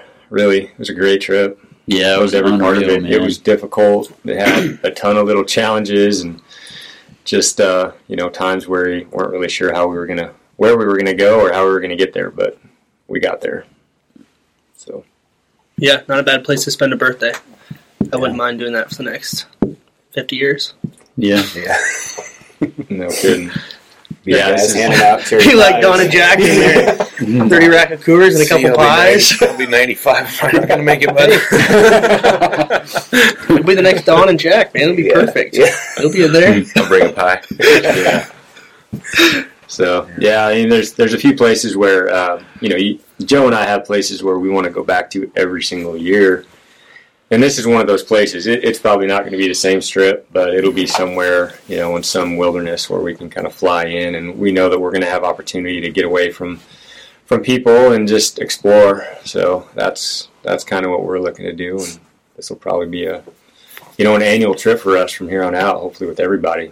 I don't think it really matters where you go in there, you know? I mean, No, any one of those strips, as I don't long think as our you're... strip was probably the best strip, but I don't think so. it was it was where we Stories, were, it's and not one of the better deer strips. no, too. we made the best of it. So, Yeah. Yep. Anybody got anything else to say? Eric, you didn't get to tell your story. Yeah, did you guys... Kind of. Shared it a little Probably bit. a little into the podcast. I was thinking, I haven't even told my story either. Mm. Oh, what's your story? No, go ahead. Gosh, what was that, day 4? 4 My miles. buck, yeah, we just kind of... We were trying to help them. Day 5. That's right, yeah, we were heading to help Scott out with packing out his bull. We already touched on how it quickly turned to your birthday, so you don't have to worry about that. So the story's already been told. Perfect. But yeah, it was a great day. So, what's your story? My story? Yeah, let's hear yours. Well, Scott beat me up the first 2 days. I don't know. From the start, you know, you think you have to get as far away as possible to kill a mature big buck. You know, everybody's going to be that 3-mile circles. 3 to 5 people are willing to do, I think. So Scott was like, hey, buddy told me about this spot. It's down this way, a ways.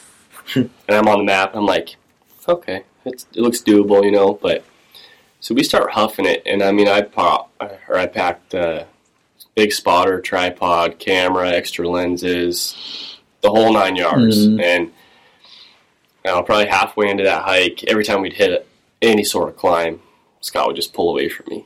I'm like, I don't care. I'm just going to do my pace. I'll catch him on the downs. That's pretty much how it went. We got into, I don't know, would we do 10 miles the first day to get to camp? And then we hunted. I kind of felt like I wasted a couple days in there. I wouldn't say excuses, but excuses in a way of just, the weather's not perfect, you know, but it can only take 5 seconds for a window and you might see a monster. So I felt like I wasted a couple days in there just not pushing it as hard as I would have liked to, looking back. But I also didn't want to shoot a buck on the first day, second day, third day. Like, I don't know, part of me wanted that experience of shooting a last day buck. So it finally rolled down to the last day, and I had all intentions of going to the very top of where we stopped and we saw that big buck. And I was going to camp out overnight. I kind of tried to nonchalantly ditch you guys in a nice way, because I was like, I kind of wanted to do it by myself, for myself at a point. And we started hiking. We got in about 5 miles. And Paul spotted a buck up in the fog. And he's like, hey, it looks like a good 4-point. And I sat down, and I didn't want to go there. It wasn't what I wanted at that point. I sat down, and I'm going to make lunch. So I made lunch. I ate. I looked at him. I was like, let's go. It's like, let's go do it. So we started hiking up. We got up to the top where we thought the buck might have worked on the backside. We all kind of glassed a little bit. It just wasn't a good spot for glassing. And I threw on the pack down, had the rifle set up, and Eric just kind of, big buck. And I just, at that point, for whatever reason, something ticked in my head, and I was like, yep, this is it. I grabbed the gun, threw it up, didn't look at antlers, didn't look at anything. Being with those two is exactly where I wanted to be at that point. I shot him 133 yards, dropped him right there. And that was the perfect hunt for me. Taking it down to the wire. Ended up doing it with my 2 best buddies there, being able to share that moment, take pictures, laugh, hug, and just kind of reminisce. All 3 of us. I mean, we all 3 kill our bucks together every time. That was pretty cool. And I mean, the start of that climb, that morning, afternoon, or whatever it was, I had full intentions of, I'm going back to where there's 1.5 feet of snow. I'm camping by myself. I'm going to be cold. I don't care. I'm going. That's what I wanted to do. So it was kind of cool to 180 it. And it was cool for Eric and I, too, because I mean, I know him just as well as me. We were toast. We were mentally burnt out, I think, at that point, or getting real close to it. Mm-hmm. And, you know, having us already tagged out and still pushing because we knew how hard and how far you wanted to go. it was awesome just to have it the way. 5 minutes, it turned so quick from this hill so steep to, high-fiving and hugging. And, yeah, exactly. Yeah. That was awesome. So we actually passed Scott that night after that. Yeah, this leads right into Scott's buck. Right where Scott shot his. Yeah, we kind of crossed through the same saddle. Mm-hmm. Yeah, just in happenstance. And I said, I'm going to the top right up here. It looks bucky to me. Yep. You ran up there and shot a buck. Yeah, there was going to be something die that day. That's what he said, too. Something's dying. I was marching. Yeah. I was on a mission. Yeah. Awesome. We don't have the crazy near-death experience as you guys, but... You can do it. You can have it next year. Exactly. Yeah. I'd like to push it more. Yeah. I don't think I want to get to the point to where I'm thinking about my daughters and them not having a father, but I think definitely more bivvy time. Yeah. Versus definitely wall tent. Yeah. A couple noodles for crossing the river. Yeah. Pool noodles. Yeah. I mean, the more we go there over the next few years, we'll learn how to be safer. Yeah. And how to navigate in that country, Definitely. How to pack for it, how to... Yep. Yeah, so what we should do, wrap this thing up, probably go around, everybody give just some final thoughts on what you got out of the trip. Jeff? Yeah, I mean, my final thoughts are, for one, you two guys are animals. Mm-hmm. Joey, Ryan, I think just being in your presence alone, I think that energy feeds off all of us. It makes us want to be that type of hunter, So that's what I get out of it. Even Scott, I mean, dude, you're trucking those frickin' mountains.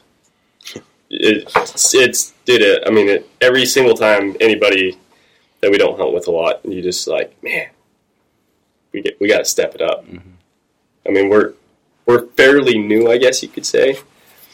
So it's like a stepping stone, but it's time to jump.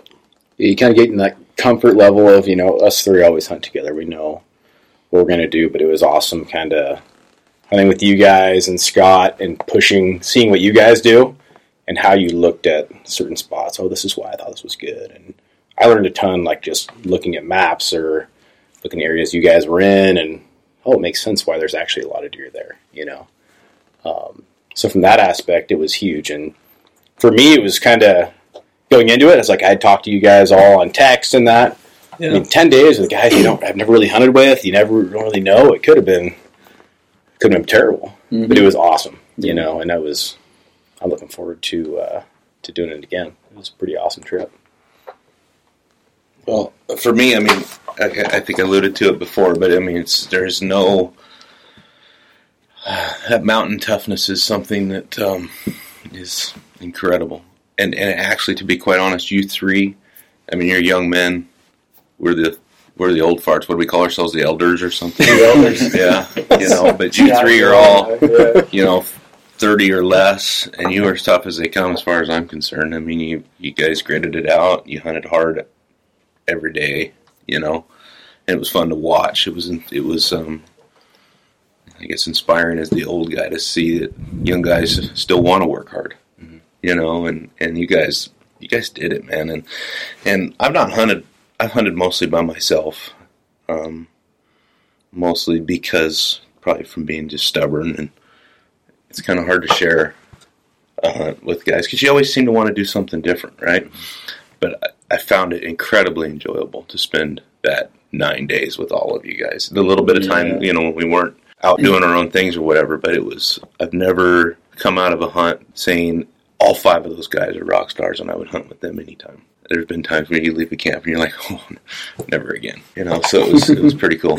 Like we've said, I had a blast, and I think watching you two, Ryan and Joey, just it's a learning experience, and it's just you guys just have this like aura about you where you don't even have to talk to learn from you. You can kind of just watch you. And for guys like us, we talked about that a lot. Yeah, for guys just being behind you guys on the hill, just watching how you guys would look. The way you guys look at a hill is totally... and look at different places. It was pretty... Yeah. I learned a lot. Yeah, I mean, coming out of that with just that is huge. And you guys both being kind of more solo hunters, like I wasn't sure how it would go with all 6 of us. I didn't know if Ryan wanted to be like, oh, tell these nerds to beat it. This isn't going the way it should be going. As we're sitting there, playing Army Ranger on the hill every time we fall. Yeah, I know. Yeah, I forgot about it. Yeah, we touched on that a little bit. Yeah. Okay, good. No, I mean, just the whole thing worked perfect. And, you can have one guy who's getting the group down maybe, but I think with us, it only takes one guy to get all 5 guys to go one spot. And that's huge and as far as a team goes. And, I mean, yeah, we're not hunting all 6 together, but even coming back to camp at night, and I look forward to coming back to a wall tent and just hanging out and telling stories. We all stink. It's, dirty and nasty, and we're still having the best time of our lives. And that's one-liners coming from you all night. No, it was a hard trip to beat. I mean, I don't have nearly the bucks you guys have on the wall, but the bucks I do have on the wall, when I look at the one that I have from the Frank, it definitely hits a different spot compared to the others. Yeah, awesome. Yeah, for me, I'm hunting with Ryan or by myself. So to go with a big group of guys that, but you don't know really well yet, kind of the same thing, you just don't really know. But man, I had such a good time, and I could use some more base camp time. Just hanging out with you guys. It was awesome. You guys made an awesome camp too, man. Ryan and I just got to fly in. 2 big giant tents set up. Everything was ready to go. Yeah. We had Immediately, huh? Yeah. Your work's going to have an extra load next year. Yeah. It's all starting to sound way too much like a bromance.